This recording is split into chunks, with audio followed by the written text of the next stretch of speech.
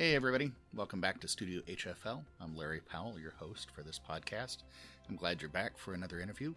I'd like to let you know that this podcast is made possible by the generous support of my new co-sponsor, Messina Covers.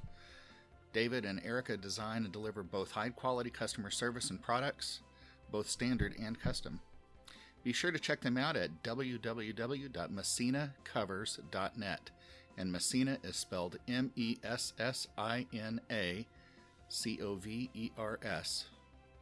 They offer their support through Patreon. Patreon is a funding platform where you can offer your financial support to this podcast, and your help will go towards hosting, production, and marketing fees. There are several tiers of support offered, and you can check out how you'd like to support this podcast at www.patreon.com/studiohfl. And Patreon is spelled Patreon. You can also offer support by providing comments and a rating on whatever platform you use to get your podcasts. If you'd like to receive news regarding interviews, new guests, access to Studio HFL merchandise, please subscribe to the newsletter by going to www.powellmusic.net and click on the subscribe to newsletter link. And of course, Powell Music, POWELLMUSIC.net. And now, on with the interview. Sitting here with Jeff Christiana. Boy, this deja vu all over again, right? Jeff Christiana with Eastman Music Co, formerly Con Selmer. And we're going to talk a little bit today about things musical, maybe some history with you, and what's in the future with Eastman. But I've gotten to know you and know that you've got this really diverse musical background. And so why don't we start with that? Tell us, if you wouldn't mind, about how things got started with you. Sure. Well, first, thanks, Larry, for the opportunity to talk with you. I don't know if this is going to be interesting to anybody, but maybe people in my family, but I'm willing to talk to you. Let's go back to, I am a trumpet player by trade, and I started at a really early age. I actually started playing when I was 8 years old, but I didn't start on trumpet. I actually was self-taught on a single piston G bugle, and that was because my older brother and sister were actually marching in a junior drum corps out of Western New York, actually out of Lakeview, New York, which is called the Lakeview Shoreliners. And if you've got any older folks listening, they might, and they're a drum corps aficionado, that might ring a bell.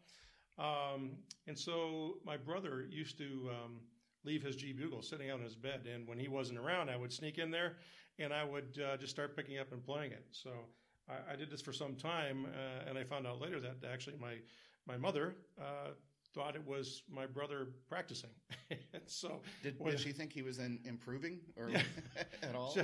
Well, it was interesting because she didn't say it was bad. So, I mean, but when my parents found out it was actually me, they talked to the director of the Shoreliners, and they had actually a little feeder Pee-wee corps, which did parade marching. So they put me right into that. So at age 8, in the 3rd grade, I was parade marching with a single piston G bugle. And so that was my first foray into a brass playing. And then I was very fortunate to be in the school system where I was living because I grew up in Hamburg, New York. And in Hamburg schools, they had great band programs. And actually, the beginning band program started in the 4th grade. And unlike a lot of schools today, you were actually playing 5 days a week. So you were on Monday, Wednesday, and Friday, you had full band. And on Tuesday and Thursday, you had semi-private lessons and with other trumpet players. So the progression was really quick. And so that was in the 4th grade. And then, of course, 5th and 6th grade is the concert band. And to give you an idea how well the school program was run, by the time, every year, this band director, Mr. Charles Vera, they actually cut a record every year with their concert band in elementary school. No kidding. And it was quite impressive for that level of kids and students. And oddly enough, I progressed pretty quickly on trumpet. And so my mother had for a long time, I actually don't know where the record is now, there was a record of my 6th grade band that I was actually on a track soloing with Trumpeter's Lullaby in the 6th grade out in front of the band. So that was kind of my start into into playing, I was able to get in with a very fine trumpet teacher who was acquainted with my mother was for many years. For the better part of 63 years, she was a church organist and choir director. So I was always around church music. I cut my chops playing in for offertories and in church, and still one of my favorite places to play is in churches. But that kind of explains a lot, being able to pick up a bugle. And I mean, you can't just jump in. I mean, even if you didn't have any formal training prior to that, if you grew up around music, especially, kind of sitting there next to the organ during church or hearing the choir and all that, I mean, that is some significant musical training right there. Sure, and actually, because it was my mother, she had roped me into being in a children's choir and doing that. I always say I can't carry a tune in a bucket vocally, but she had me exposed to that and doing it. So, there was a lot of experience, and we're always going to concerts and things like that. So there was a lot of exposure to that. The kind of interesting thing where when I got into junior high school there, when I was actually 14, I had another eye-opening experience from a musical standpoint. I was asked, I had a really good school friend whose father was a director of a senior corps. And so it was the Hamburg Kingsmen, which was a senior drum and bugle corps. And I was 14, and they asked me to play in it. And so I did. And for 2 years, I played with the Kingsmen. And that was quite the education. I was by far the youngest person in the senior corps. You matured very quickly, I would imagine, right? Well, because if anybody knows anything about senior corps, there's a lot of, there was rumor there was a lot of heavy drinking before, during, and after rehearsals.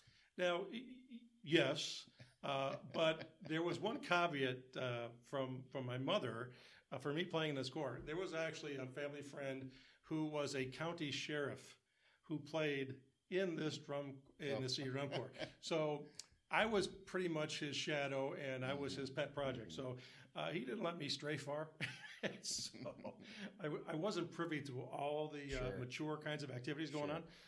But I tell you, it was quite the experience. Great group of people. And just one other kind of an interesting story there. My parents separated when I was 15, and so I was put in a situation where I was moving back to northwest Indiana, where my mother was from. My older brother and sister were out college and gone, and so it was actually during the second season of marching with the Kingsmen, and we were coming up to finals, and my mother moved, and so the director actually begged her if there was any way I could stay to finish out the season. And luckily, I had really good family friends that I was very close with. They were my second parents, and I still, call her on Mother's Day today. But they, I had a key to their house. I was their fourth child, they say. Now, I remember you telling me this story before. You're not just moving around the corner. No, we were moving from Hamburg to Maryville, Indiana, which is northwest Indiana, just outside of Chicago. So that's a significant point, because I think where you're headed next. Yeah, and so when the director talked to my mother, it was said, look, if you'll let him stay, we'll take care of him, and we will get him to you. You won't have to come back and get him. We will fly him out to Indiana, actually flying into Chicago. And so it was the finals. We competed, did as well as we could for a small senior corps, had a great time. So we are around the equipment truck and trying to figure out, putting everything away, and I'm thinking, I still don't know how I'm getting back to Indiana. And so I kind of tugged on his shirt tail to the director, say, you never said how I'm getting back. And he says, oh, you're right. So, hey, they yells to everybody in the corps, everybody gather around, everybody come over here. So it turned into a big circle of senior drum corps members, and he said, I made a promise to Jeff's mother that if he was able to stay here, we would get him back. So he grabbed a Shako out of the equipment truck, and he says, we got to come up with money for a plane ticket. And he started passing the Shako around, and everybody's pulling money, cash out of their wallets and going around, and that's actually how they paid for my flight home. And there was more than enough. So it just speaks to the quality of the people and the consideration, and it was just a wonderful experience for me. I did drum corps 3 years with Star of Indiana, 85, 6, and 7. And just last week, caught up with a friend of mine that we'd marched together in 86. and it's 30 plus years, but you realize what a family it is, what a unique experience that is. So it's not a surprise for me to hear you tell that story. It's like you really watch out for each other's back. You got each other's back in that situation, and it's a lifelong. In some cases, you end up marrying somebody from the Corps. Oh, sure. And then divorcing somebody from the Corps and then marrying somebody else. But drum corps is a unique experience, and I heard another podcast recently. Peter Bond with the Metropolitan Opera talks about his experience in a drum corps. I guess he got into a little bit of trouble, and the local drum corps was a place to keep all the riffraff off the streets. Yeah. And I think, man, what a unique time and period that must have been to have those kind of experiences available, just maybe not as a musical experience, but more as a punitive experience. So after that, did you do any more drum corps? I didn't. I actually looked into it when I moved to Northwest Indiana, but it just wasn't going to work really well from the distance and the time. And it was actually, that time was just my mother and I. So I felt the responsibility to help and make sure that she was able to, basically live on her own.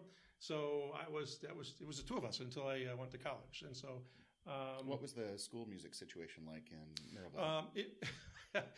Great concert band. The director, it was funny, during my senior year, and I happened to be president of the band, so we always had a dinner at the end, celebrating and giving out band awards and those kinds of things. And so my senior year was his last year, so he had been there well over 30 years. And so he had great concert bands. We had really fine.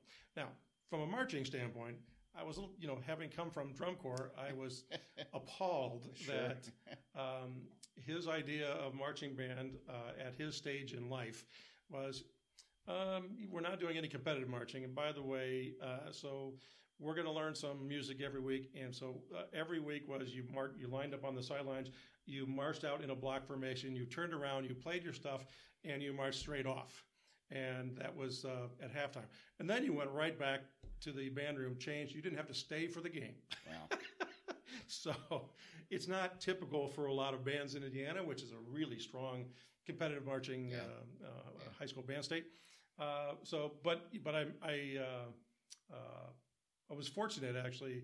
I had some really good teachers along the way. When I was still back in Hamburg, I had a man by the name of Bob Vogan, who was a very fine trumpet player, teacher. He had 3 kids. Two of his sons were trumpet players, and a daughter who was a horn player. So I learned a lot from him. And one interesting opportunity I had with him is on a Saturday, he asked me to come over, bring my trumpet, and he and his son Ron and I went over to where the Buffalo Philharmonic plays, and I didn't know at the time, but there was a band in town rehearsing, and they were going to be performing that night, and it was Mitch Miller. No kidding. It was. Is this the Follow the Bouncing Ball? It was Mitch Miller and what was his shtick? I can't remember but it was, sing along with Mitch, that kind of stuff. Right. And so we watched the first half of the rehearsal, and then my teacher went over and was talking to, he knew some trumpet players in the section, and the trumpet players came over and said, "Hey, we understand you 2 kids are trumpet players. You got your horns? Come on and sit up in the band for the rest of the rehearsal." So I don't know if I can put it on my resume, but I sat in with a rehearsal with the Mitch Miller Band. That's amazing. And I was probably 15. It was just great. So, I had a great teacher, great experience. Moving to Indiana, I had trouble finding a trumpet teacher, and I was really fortunate to have met a middle school band director who was a former graduate of Indiana University in Bloomington, and she was a euphonium major. And I started studying with her, and she was an incredible player. And what I learned about breathing from her, it was just a really great experience. So her name was Sue Hamer at the time, and she taught me, and it was a great experience.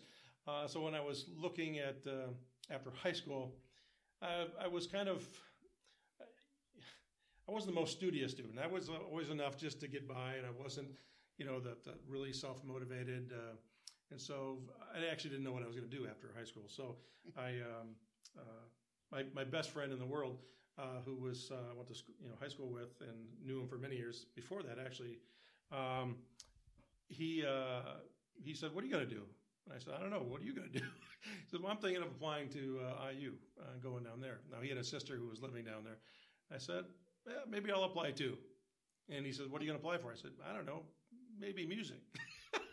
So, I mean, there was no thought. There was no real effort. I had no idea what I was going to do. So I talked to my teacher. She said, if you're going to, it's a very competitive school. I think you're talented enough you can do this, but I would suggest you going on a music ed degree. For one, it might be a little easier to get in. And number two, having that degree gives you other options that you might not if you're a performance major. So I did. I said, all right, I'll apply as a music ed major. And I'll never forget the day I auditioned, because I went to IU with my mother, and we drove down, and I'm up on the 4th floor of the round music building at IU. There are a lot of people know exactly where I'm talking, and it was I'm outside the door, and there is a trumpet player auditioning before me, and as I'm standing there listening, I am just amazed and shocked and appalled at what I'm hearing, because this person was so incredibly good, and I'm thinking, and he just played all kinds of stuff. And I literally had in my hand one piece of music that was from my solo ensemble piece of music that I had. So that's what I went with. And so about 3/4 of the way through this other person's audition, I looked at my mom and said, let's go. I can't compete with this. So thankfully she said, no, you're staying and you're going to go in. Good. And so when this gentleman walked out from his audition, he had a stack of music that was probably about 8 inches thick. And I'm thinking, I've got my one little piece of music.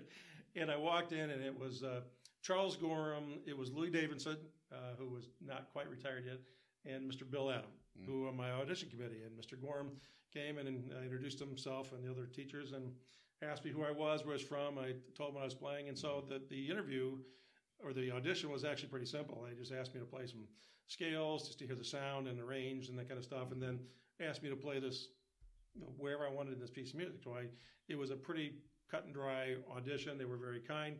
I felt really bad because I can't remember the name. It was a fantasy and variations of something, but I remember the last page was just all notes, and it went something like it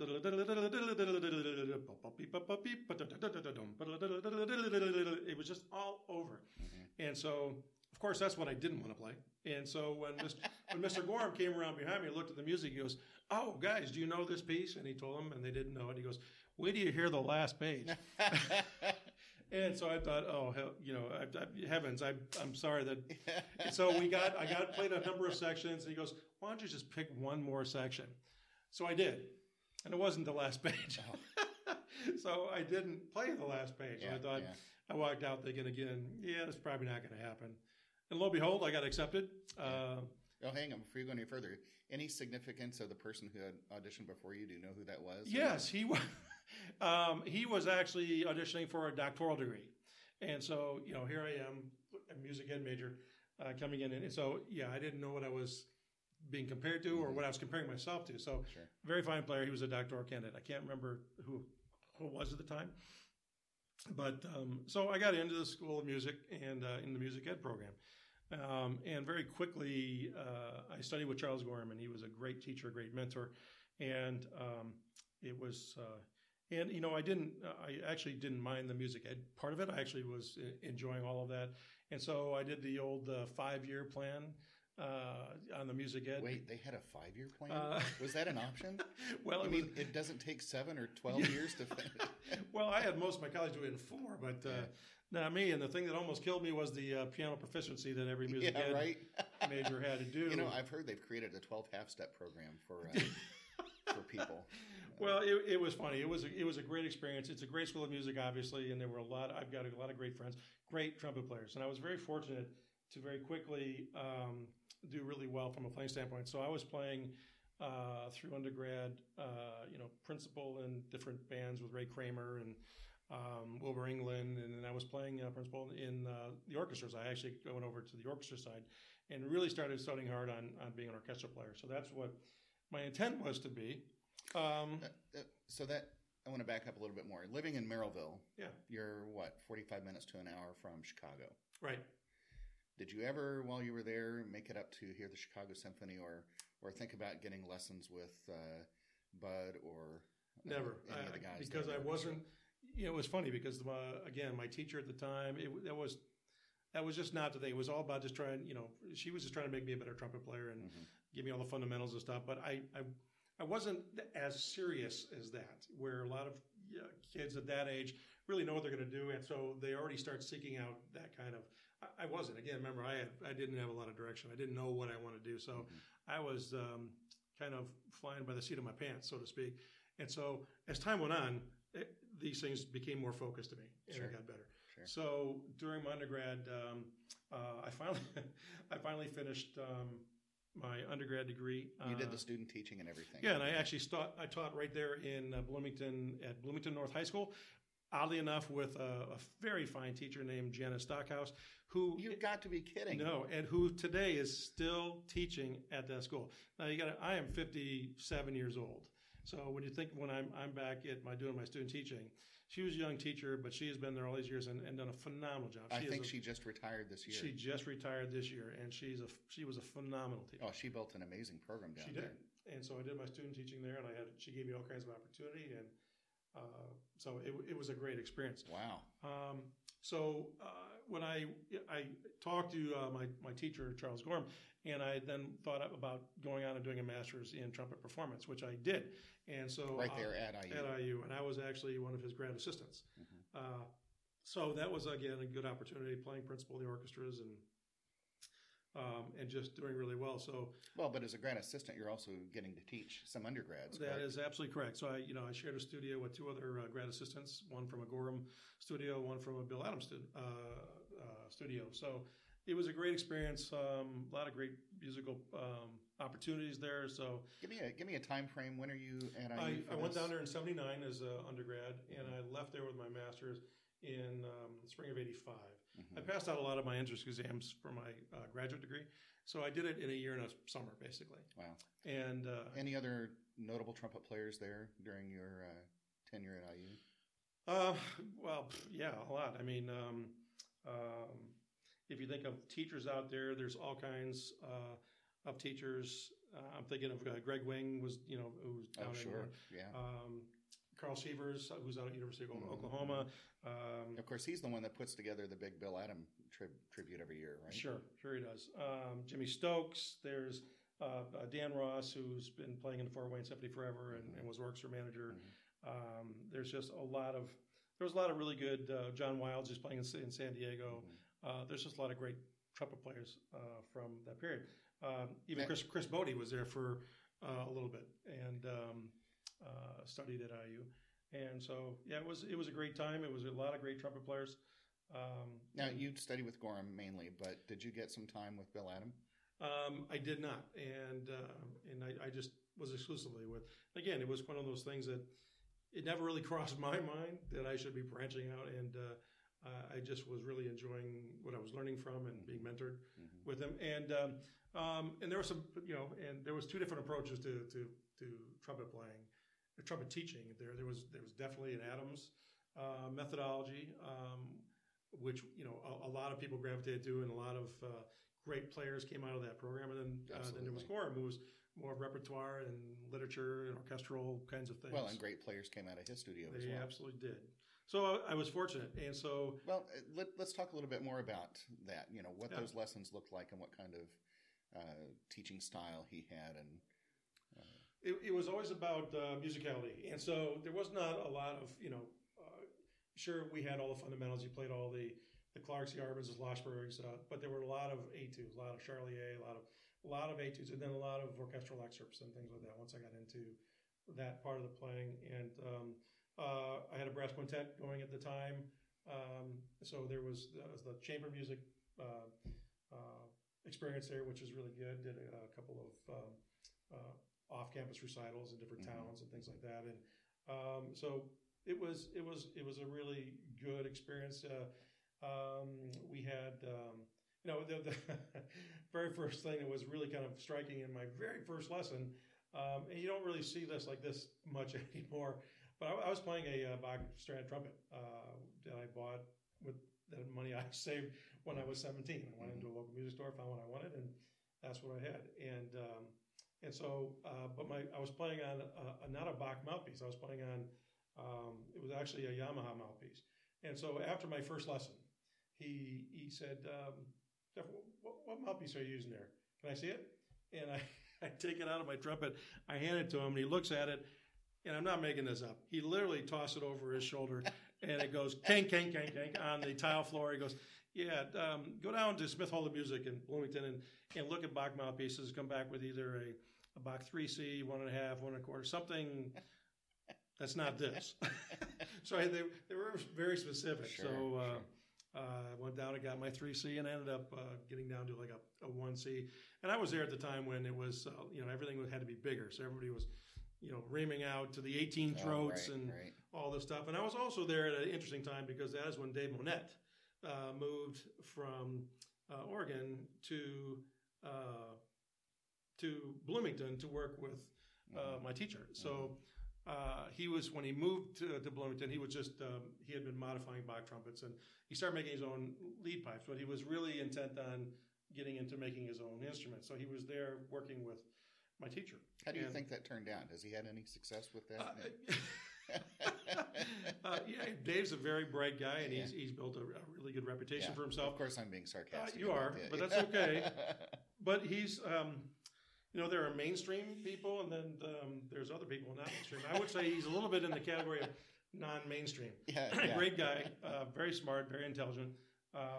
But it was interesting. So I remember being in his basement, in his apartment, or in the house he was renting, and he put one of his early lead pipes on my B flat, still on my B flat. And then I had picked up a used C trumpet off of a tag off of a board at the school. Somebody wasn't going to really make it, and so he was selling a C trumpet, and I bought a really nice Bach 229 with a 25H lead pipe on it. And I went over to Dave's, and he had an idea. He put this really cool removable lead pipe system with these little rings and posts, no bracing on the bell of the lead pipe, and I had a couple different lead pipes, and I played on that for some time until I realized it just wasn't working. And so in Mr. Gorham's garage, he actually took he unsoldered all those parts, and he soldered on my original equipment.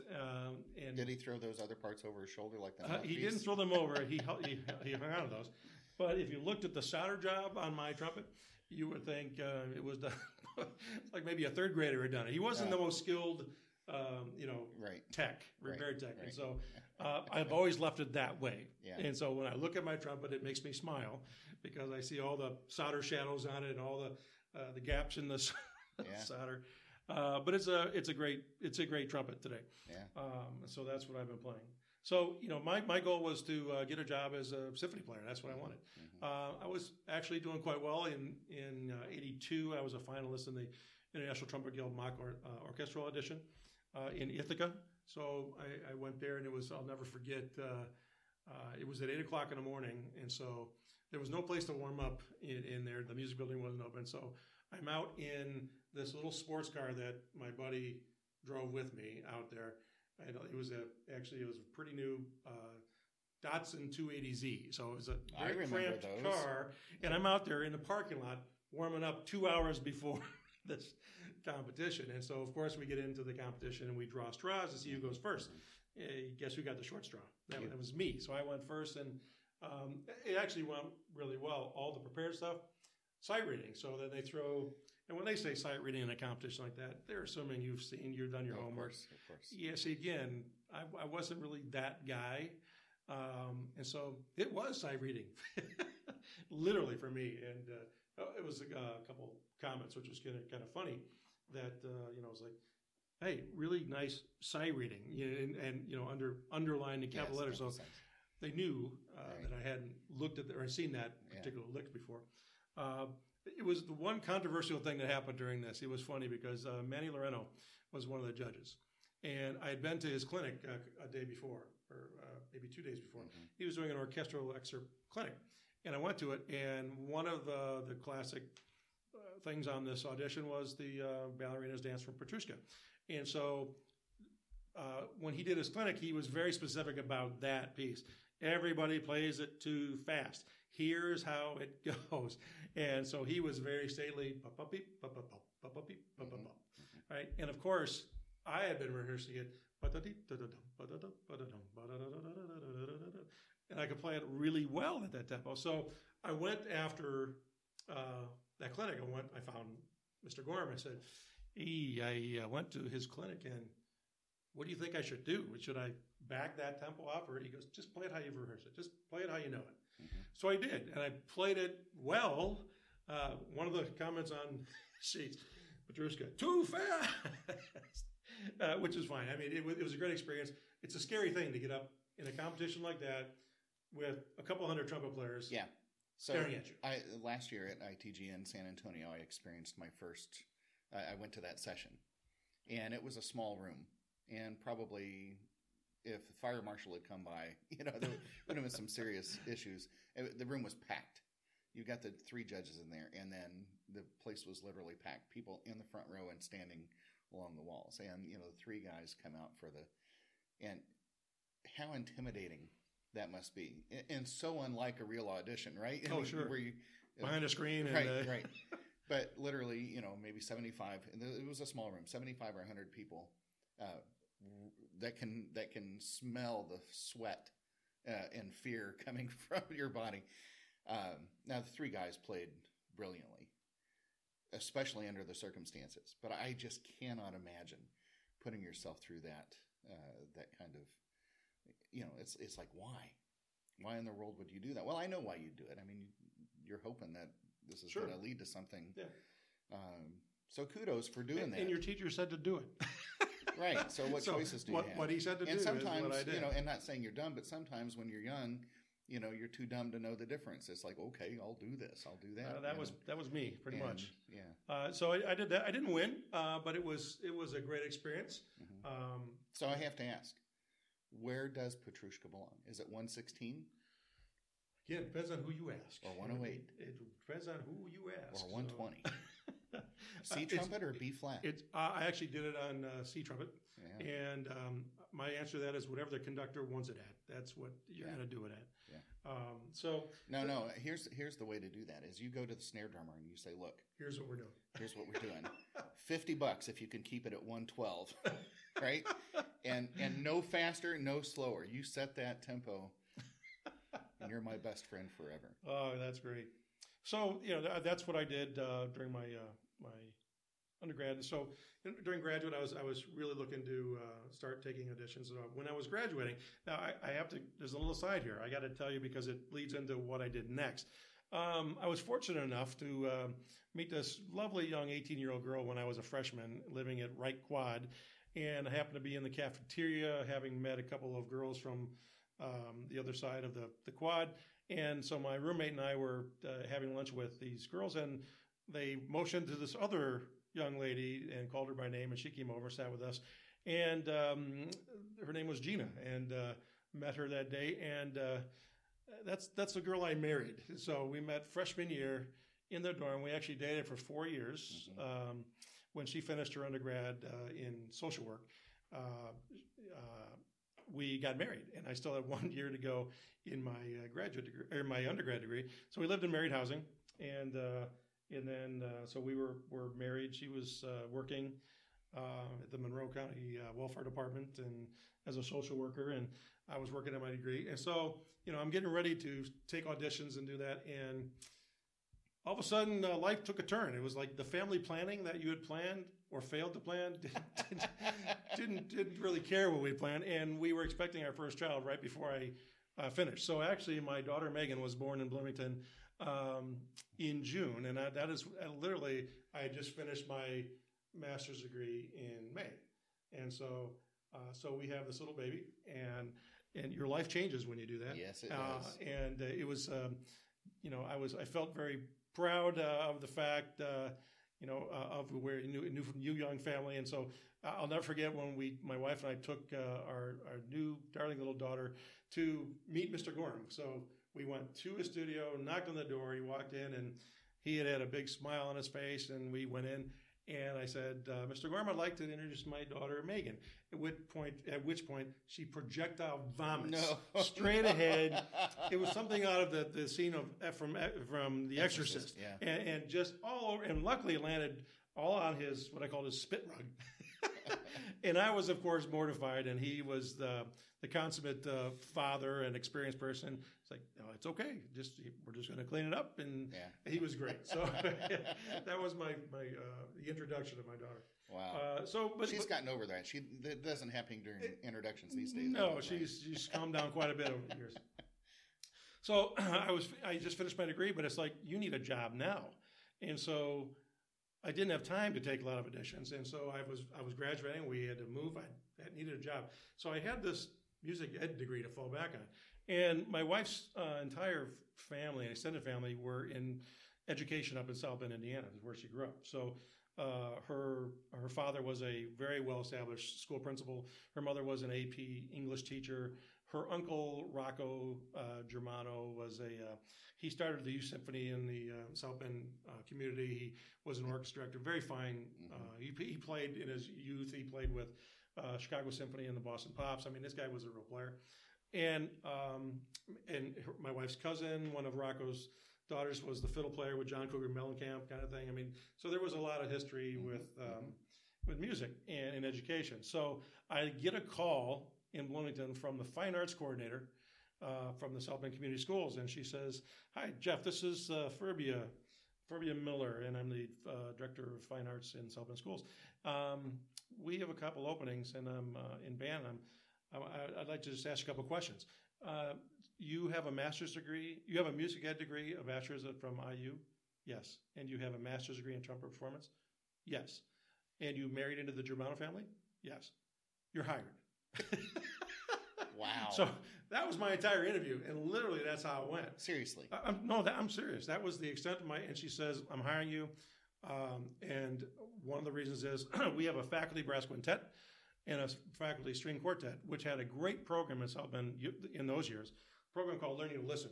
And so literally part of my job description was every Wednesday at 1 o'clock, the quintet was playing in every one of the 26 elementary schools in South Bend. Wow.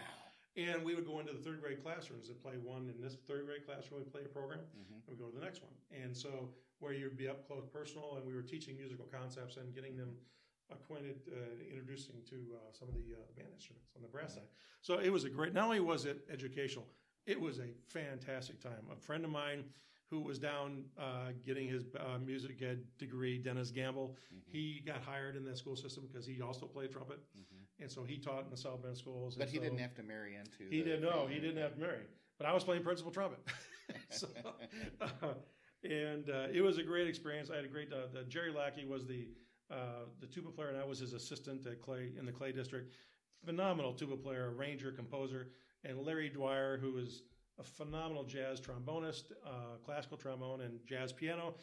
He taught South Bend for many years, but now he's teaching jazz at the University of Notre Dame and with the band program there. So we had a great quintet, and it was one of the funnest parts of the job.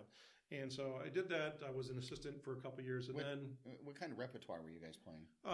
It was a lot of things that kids would recognize.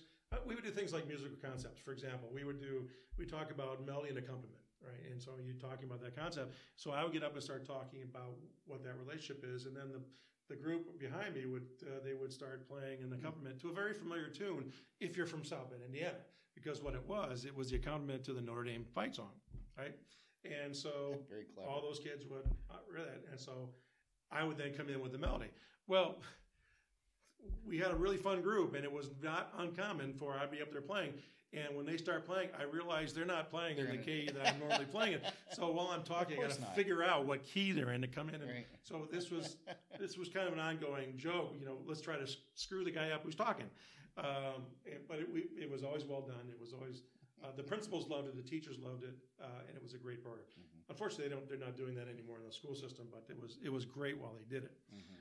So after 2 years as an assistant, I took over as a head band director at John Adams High School, and I had the two elementaries, and then eventually I gave up the elementaries for the middle school. So I was teaching middle school and high school, and I was the head band director. And it had great programs, great jazz bands, started some really cool programs. One of the first things I did in that South Bend School Corporation when I came in was talk to my head band director, Jerry Lackey, into competitive marching. And so at the time, back in those days, in 1985, everybody was doing Big Ten chair step style marching, and it was all football halftime entertainment. Well, and was this one, because let me see if I can get this straight. At the state fair, the track show kind of reigned supreme for a very long time. And the track shows are still, that competition still exists today. You bet. So we're not talking the kind of marching you're doing here. Is it more of this track show, or is no? It was no, and there was no such thing as any kind of competitive marching in South Bend schools when I came into it back in '85. It was just literally football entertainment and then parade marching. That was it. So it was more akin to what I had experienced in the Marching 100. At IU with the chair step, Big Ten style march. That's what everybody was doing. Sure. So I said, we're going to do corps style marching. And so that's what we did right away. And so when I took over then after my second year at John Adams, said we're also going to go to contests and we're going to start competitive marching. And we had started having some success really quickly with that. And it was duly noted by the administration of the school system. And so they pretty much mandated that all 5 high schools were going to do competitive marching. So then you saw an exodus of a lot of experienced older teachers who said, I'm not doing that. Thanks, yeah. Right.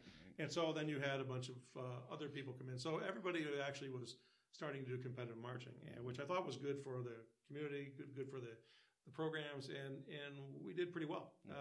Never got to state finals, but just shy of it, and which is a big thing in Indiana when you think about all the giant powerhouses in marching.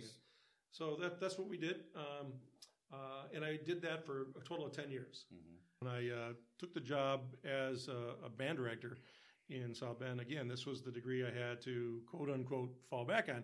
So I always thought that my wife had dragged me up to South Bend, Indiana, kicking and screaming because I wanted to be a trumpet player, and here I was going to be a band director. So it was funny. I went in with some bias against what I was going to be doing, but it took me very little time to really find that I really enjoyed being a band director and being teaching and being a music educator. I mean, in a big way. I enjoyed the kids at all different levels. Middle school is challenging, as everyone knows, but they're a great bunch of kids. So then I get back to, what was I going to do for playing? It took very little time for opportunities to come up. So within a shorter time, I being in the community, I started playing in some community orchestras. I was playing in the little Elkhart Symphony Orchestra. I was subbing in the South Bend Symphony at the time. I got in a brass quintet that was actually established. That the other trumpet player was a friend of mine who I had met down at IU studying with the same teacher. His name was Jim Carter. So he was playing in a brass quintet that goes back now over 30 years. That they happened to need a trumpet player, and I just moved to town. So I think he asked me after I played trumpet at his wedding, soon after I got here, and there was an opportunity. I subbed with their quintet, and I ended up playing full time in their brass quintet. Jim and I are still playing in a quintet today after all this time, and he is. And I know Jim because he's still playing with the South Bend Symphony. He plays second trumpet South Bend, fine player. Subbed up there a couple of times, and it's a good band. He's a fine trumpet player. And while we're on this, on fine trumpet players, I've heard you play.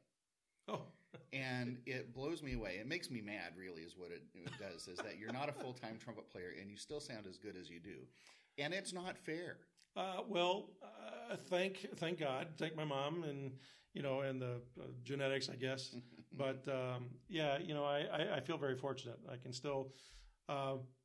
It's funny because I'm more of a weekend warrior today. So when something's gonna come up, I got to really kind of woodshed and get the chops in shape. But today I call myself I'm a sprinter, I'm not a marathoner. So I'm really good in that sprint. If it's going to be a marathon, I'm going to have to really get back in and really work at getting Yeah, chops where they need to be. I don't think you'd have any problem with that. Yeah. But, I mean, I still enjoy it. So I was playing really quickly, and something really fortunate happened.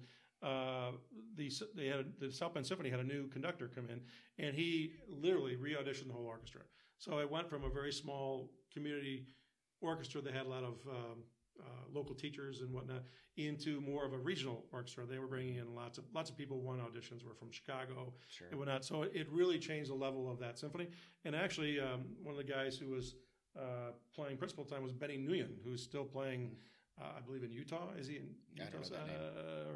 I probably got the wrong symphony, but he was the principal trumpet. So they auditioned everybody, and I happened to basically time for co-principal of South Bend. So I played a lot of principal in that. I also played full-time third, and I played second in the Pops Orchestra too, and that was a great opportunity in the South Bend Pops Orchestra at the time, because Newt Whalen was the conductor, who was a very fine conductor, lots of great pops conductor, and he would bring in the rhythm section, and he would bring in his lead trumpet player, who happened to be a local boy, who I actually didn't know until the first time I sat in a rehearsal next to him, Mr. Danny Barber. And Danny Barber played with Maynard's band, and he is just a phenomenal powerhouse, high note, screaming kind of guy. And the first time I sat in rehearsal, I introduced myself to him. He introduced the first lick we played. I put my horn down and looked at him, and I looked up Jim Carter on my left, said, "Who is this guy?" And it was a great fun over the years playing with Danny. So he could play any style, any jazz, and he's just a screaming trumpet player. So we had a great time, great session. In no time, I was playing in two orchestras for a while, 3 brass quintets, including the faculty brass. I had probably 40 private students, and I was gigging with anything that came through, played with the Temptations coming through, that kind of stuff. And so I was doing more playing than I could possibly, ask for, in addition to be a full-time band director. Yeah, which I was is just something thinking, I really how in loved. the world are you managing the time for all this? It was fortunate. I was very fortunate, and I just had a lot of opportunity, and South Bend's been good to me. So I've always been able to, even with the other jobs I've had since teaching, I've been able to keep at it and keep my level of interest at a high level where I'm able to play and perform and satisfy that performing bug, that we all have. So that's, it was, so I really quickly then, within a reasonable time, apologized to my wife for being really, accusing her of dragging me, kicking and screaming up to South Bend. It turned out to be a really good thing. And it actually had, if I had not done that, I wouldn't have had the opportunity, which led into my second career. So in my 10th year, in my 9th year of teaching, I got called by a commercial photographer down the street from the John Adams High School where I was teaching. Didn't know me. He just said, "I want to talk to the band director." And they put me through him. So he introduced himself and said, "Hey, I've got a proposition. I'd like to hire you as a consultant. I've got a contract to shoot brochures for UMI. And I'd like to hire you to make sure that instruments are together and everything's right." And my first question to him was, "What's UMI?" I didn't know it by its corporate name, which was United Musical Instruments. Now, soon after that, I got involved. Sure. They make Kahn and King and Benge and Armstrong and Artley brands. And so I was hired, and I got to meet I met the marketing vice president, Rich Bresky, and I met the president of the company, Rob Palmer. And I just got to know some people doing that. And it was fun because the photographer didn't have anything else arranged. He had a stack of instruments. So anytime he needed models, he didn't have any. I just had my band kids or my colleagues. They're all in those brochures back in that time period from about 1993. And even as ugly as my hand is, my hand is holding a Kahn trumpet. All you see is my hand. I got you're a hand model that can go on your resume. Isn't that right? sad? Look at this hand. I mean, that's a sad state of affairs. Oh, come on. Somebody out there loves that hand. Right? So, it was funny because I said, "Hey, this is fun. If you need any other help, let me know." So it was less than a year. They called me back. And they said, "You're band director. Have you ever used a recruiting tool called the Summer Music Aptitude Test?" I said, yeah, I tried it my first year and I didn't like it. It was so boring. I fell asleep while I was giving it to the kids, where you put a cassette tape in, it's very dry, and the kids get a bubble sheet and they have to circle the answers, and you get musical examples as higher or lower, same or different, right. blah, blah, blah. Right. But it was just boring. And so UMI wanted to do a updated version that was going to be more of an interesting thing for kids to do and get them interested in the band program. They wanted to do a live video version of it, kind of like the Tonight Show theme. They wanted a live band of kids. They wanted a couple hosts. They wanted a live studio audience, which was basically kids. And they'd asked me if I would get involved with that. And I said, sure, that sounds like great fun. So when I walked into a Golden Dome Productions off the campus of Notre Dame, where they were doing this taping, they had a studio and they didn't have anything else ready. They had no band, they had no music, they had no test. And so I ended up putting all that together. So I went to all the area schools and recruited one or two from each school, from South Bend schools, some of my own private students and my own band kids, Mishawaka schools, Penn schools, Elkhart schools, just from around the community. I put together a quasi pep band, jazz band kind of thing, and I arranged the music for this. And they knew what this was for. They knew what this was about. Yeah, when I approached them, sure. And so the idea was to have a live band, and they said, we want you, Jeff, to be the band leader. So, okay. So they didn't have a test, so I ended up writing an aptitude test. And so they do it. It was really kind of well done. So they would have the band playing, starting, and the whole thing. The most ironic thing of this whole project was the name of the video, the program was called the IT video, the In Tune video. Now, it was a play on words, being you're in tune with music. I mean, it's like, I say it's ironic because the band certainly wasn't in tune. so I thought that was kind of maybe bad choice of.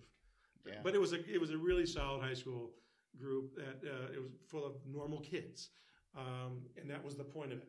And then so there would be music. The band would play. There would be the host would talk about music. They would cut away to some nice interviews with some big time artists and about their experience with music. And so, and then they would have interviews with the kids, and the kids would actually tell about their experience in the band program, talking to the kids in the audience. So it was really an interactive kind of thing.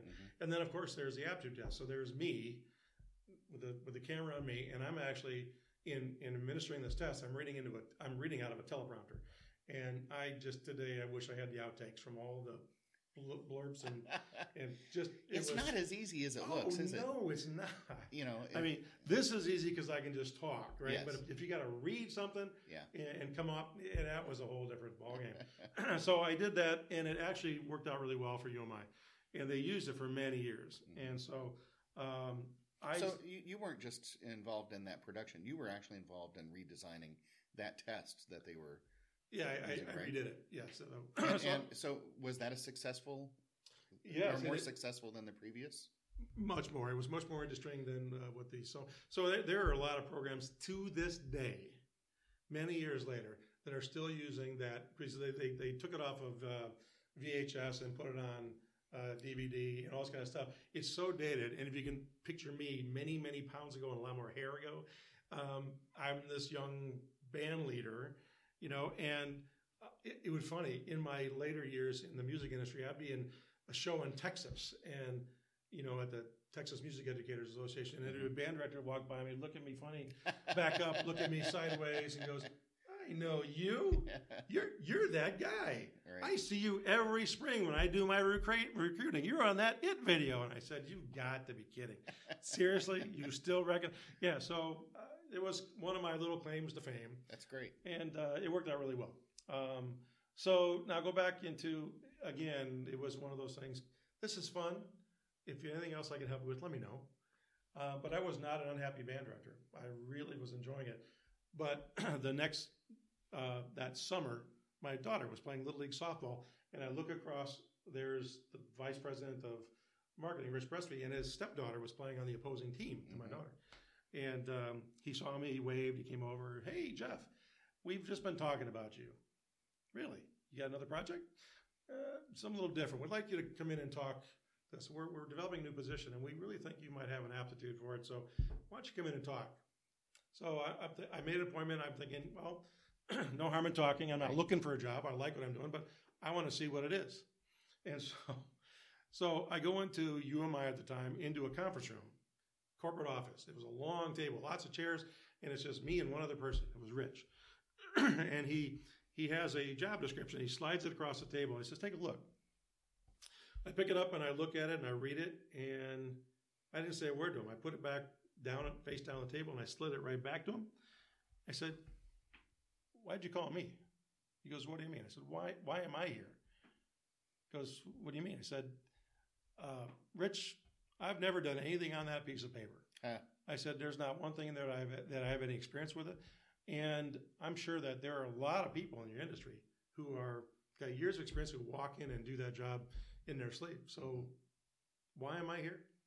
And he said something very interesting. He said, you're right. We could. We don't want to. We just think you've got something that we think you can add. And here's the things that we like from your perspective. You're in education. You're close to education. You were a player. You're a professional musician. You've got a lot of the areas that we feel are important to. And this was the first product management position they had ever had at UMI. And I was too naive to understand that it was an impossible task because they were hiring someone to be the product manager for all of their woodwind, brass, and string instruments that UMI sold. And so I interviewed just for giggles with the president, and then finally met Bernard Mooscanter, the owner, and they offered me a job. And so it was a hard decision. I was not unhappy being a band director, but you're at a crossroads. You think, how often does an opportunity like this come around? I have no idea what this could be or lead, but I really like teaching. My kids were part of the whole band family, my young children, and it was part of our lives. And so I made the decision, talk with my wife, that I want to see what this is. And so I decided I'm going to do it. Now, that was a tough decision from a personal decision. My family were very upset because they're losing a whole part of their family. And my wife was supportive, and I just said, I want to see. And I can always go back to teaching, right?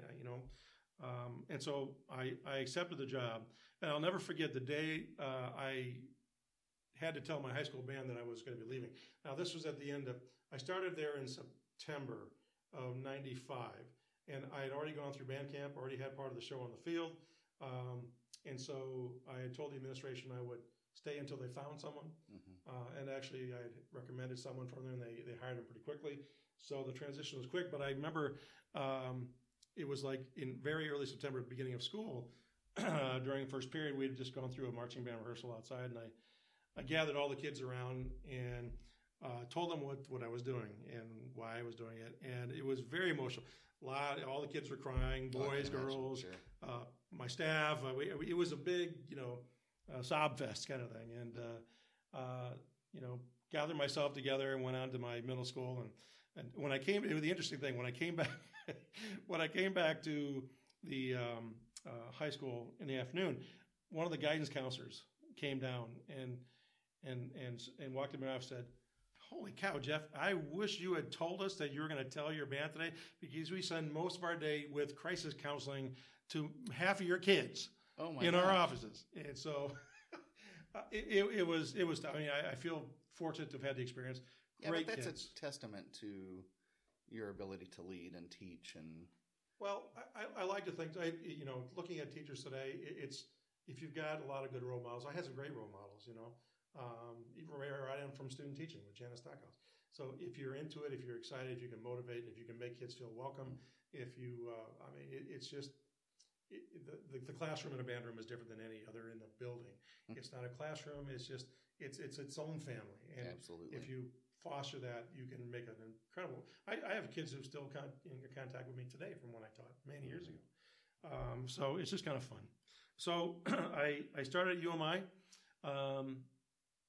And what I found was very common in this industry is there's no training. They just throw you in an office, say, okay, go.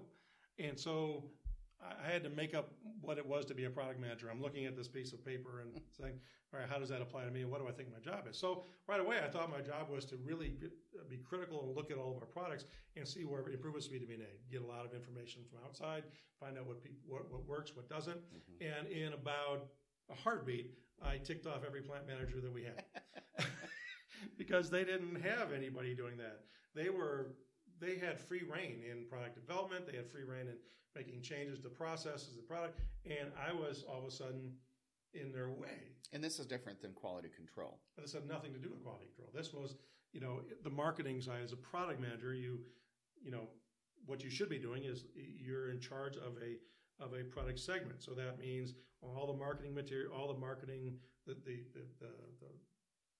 standard kind of marketing activities, and as far as print and copy and press releases and flyers and all that kind of stuff, that's only part of it. But then you do have setting quality standards. You do have product development. You've got to work very closely with operations to make sure that and innovation, right? I mean, you've got to work on all of that. Yeah. And so it was a rocky start, and it took me very little time to figure out that, boy, this is a lot to chew, doing strings, brass, and woodwinds. We had 3 plants. There was one. And just to be clear, I mean, you didn't have to move, right? You're still living. No, I'm living at home in Mishawaka, Indiana, and so I'm working in Elkhart. It's a 22-minute drive in the corporate headquarters, and it was attached to the flute plant. So at the time, UMI, all they did was they made their flutes, oboes, and bassoons in the Elkhart plant, and then in the back building called Building A, they had all their string, Sherrill and Roth, and all those brands. Were importing those from different countries and then shop adjusting them, right? So that's where we were working. But they also had their brass plant, which was the old King plant in Eastlake, Ohio, which was where they made Con, King, and Bench instruments. And then they had their woodwind plant where they made all their clarinets and saxophones in Nogales, Arizona. So those are the 3 plants that I'm trying to work with and help develop. But fate has an interesting way of working out. So I'm only into the job 9 months, still trying to build relationships and operations so I can get stuff done. And there was a change in the corporate structure. The vice president of international sales quit because he had a really difficult time working with the owner. Now, the owner was Mr. Bernard Mooscanter, who I have a tremendous amount of respect for. But he was an incredibly intense man to work for. And he liked to micromanage the international business because he was Swedish. His homes were in Sweden. He had a home in Spain. His family had a musical instrument or a music distribution company called Mooscanter and Company AB out of Sweden.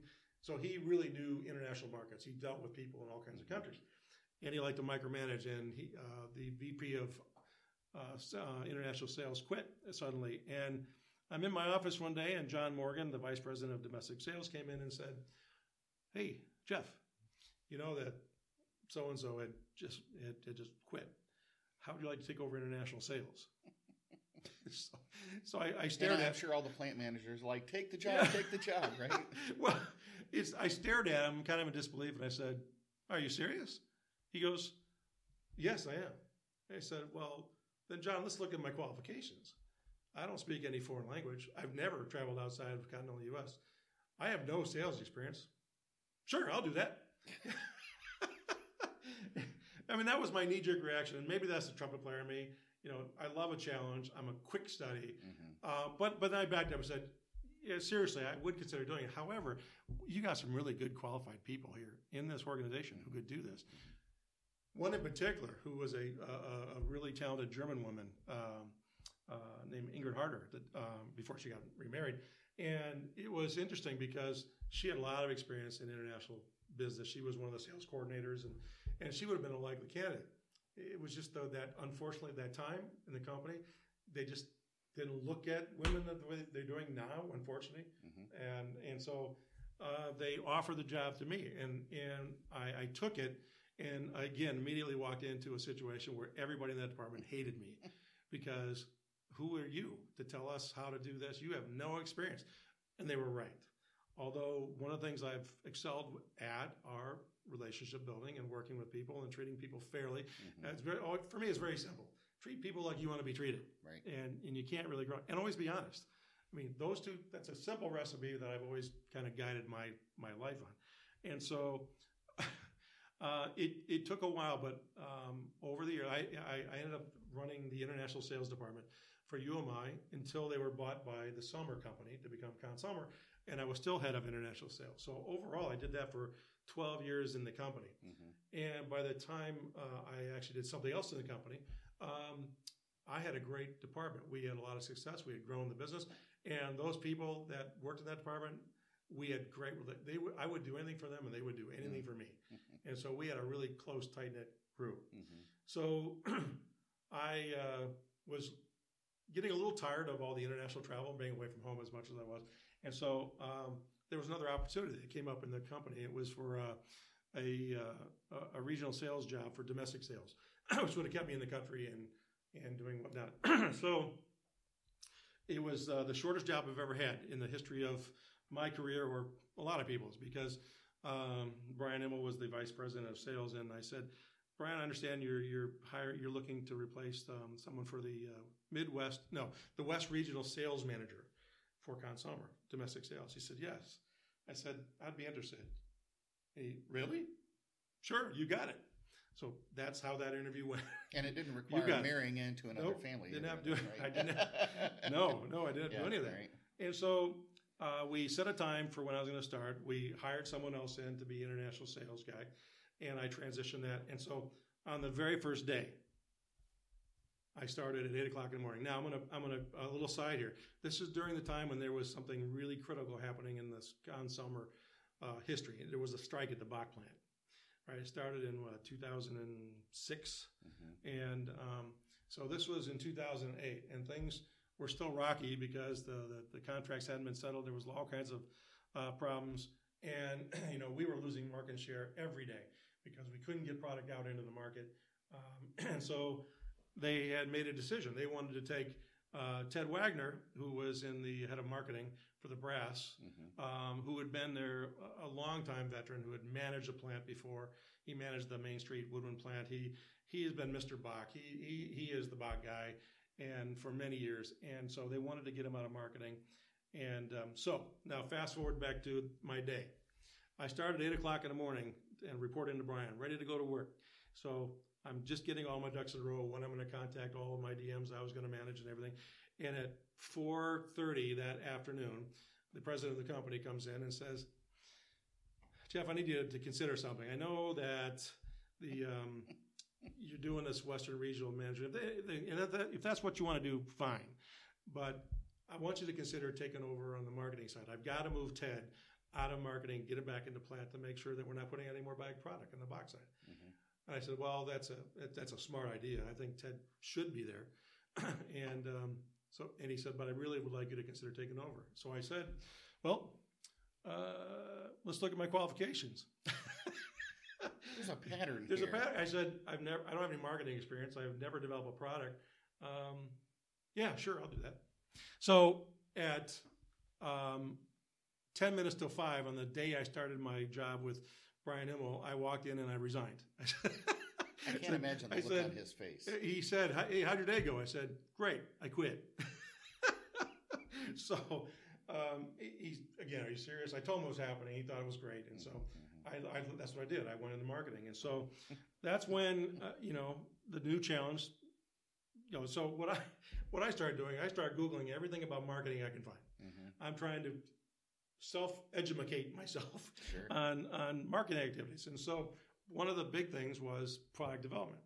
And I had not done any product development. But I'm a pretty accomplished trumpet player in my own right.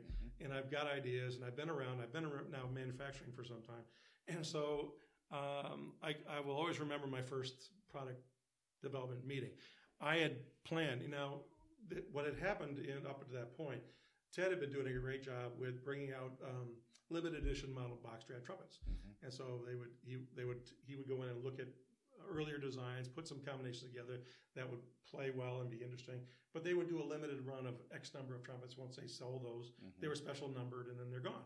And so that was the assumption. I was going to continue that. But prior to the meeting, I had started to think about what we needed to do. And here's what I was thinking. We're in a world of hurt. We're out of the trumpet market. We've lost a lot of market share to main competitors, particularly Yamaha. We need to do something as a statement to get us back in the market to do two things. Make sure that players know that we're still here and we do things well.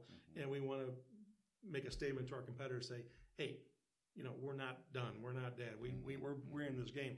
So I put a plan together that when I presented it, the initial response from executive management was, no, you're not going to do that. And I said, yeah, we need to do this. And what it was, I laid out everything about the artisan collection. So my idea was we're going to develop 5 trumpets at the same time, 3 of which we've never made in this configuration at Bach before. We're going to launch them all at the same time. It's going to be called the Artisan Collection. I had already put together a storyboard with a video copy and shot angles that I wanted. I put together press releases. I put together a marketing plan around teaser ads. And again, this is me being self-taught. And they at first said no, but I pushed and they finally gave me the green light to do it. I think probably to see how quickly it'd be for me to fail at it. But, with Ted's help, and we put together a team of engineers, and I went to really specific players. Michael Sachs with the Cleveland Orchestra, and I initially contacted Phil Smith, who was interested in helping that, to help develop this line. As it turned out, because of proximity, the collaboration with Phil didn't work out like I was hoping, but it did really well with Michael. And so Michael was instrumental, and I worked with him very closely on all of these designs. I pretty much inspected everything that I thought the way it would be, and then I worked with him to start tweaking these things to get them. And he's a great person to do it because he's a great historian. He knows more about the history of Bach than most players. He understands and appreciates the history, and is dedicated to. He's not one of these guys who wants to come out with a new next generation of whiz-bang thing that has wings on it and has got 3 bells. No, he's very traditional. He's played his entire career on just a few horns, and he will tell you that he changes equipment at a glacial pace, right? So he doesn't. Once every millennia. Right. And so one of the really interesting things I found out during my collaboration with Michael is that the C trumpet that he plays most of his career on and the C trumpet that Phil Smith played most of his career on were very close in serial number, within 12 of the last 2 digits. And as it come to find out, when I looked at my C trumpet that I bought used, it was in that same 12 digit. No kidding. So our 3 horns were actually from the same batch, and I've got a great C trumpet. So it was a fun thing. And so we put together some things. We came out with the Artisan Collection, and it was very successful. And so I then started, so that came out in 2010. So starting in 2010 as the marketing guy, I started developing Bach Stradivarius trumpets and actually trombones for a short time until I hired someone to actually do that. But I was in charge of all the brass instruments. So, and then at Consummer, they have someone doing woodwinds and someone doing, their categories. Right. And so that's what I did. And I was a category manager for all the brass instruments up until the end of April of 2018. And that's when I left Consummer. Well, to say it was differences of opinion. And so after 23 years there. Maybe they felt you were unqualified for the job, right? Yeah, every time they'd offered you something, they'd say, I'm not qualified, I'm not qualified. They finally figured out. It was probably just time. I'm a very headstrong, confident, vocal guy. And sometimes in a corporate environment, that doesn't play well together. But, I had a good relationship with the story gets better, and I think, at least from what I've seen. Okay, so at this point, I extracted quite a bit of footage and put that in a separate interview. It's where Jeff talks about the Eastman story. So you can go to a different, actually the next episode, and catch that once you're done here. So back to Jeff to finish this one up. We're going to call it for today. Sure. I really appreciate the opportunity.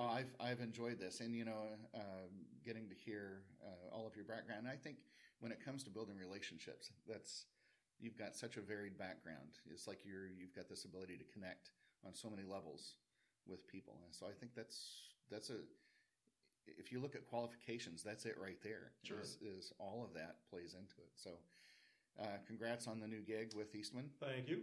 And congrats on everything else. And thank you very much. Look forward to working with you, of course, many more times in the future. So likewise. Thanks, Jeff. Thank you. Thank you again for listening to today's interview. I hope you enjoyed your time here, and please come back for more interviews. Be sure to share the news of this podcast with friends and colleagues, and give me a rating on whatever platform you get your podcast from. Thanks again to Messina Covers for co-sponsoring this podcast.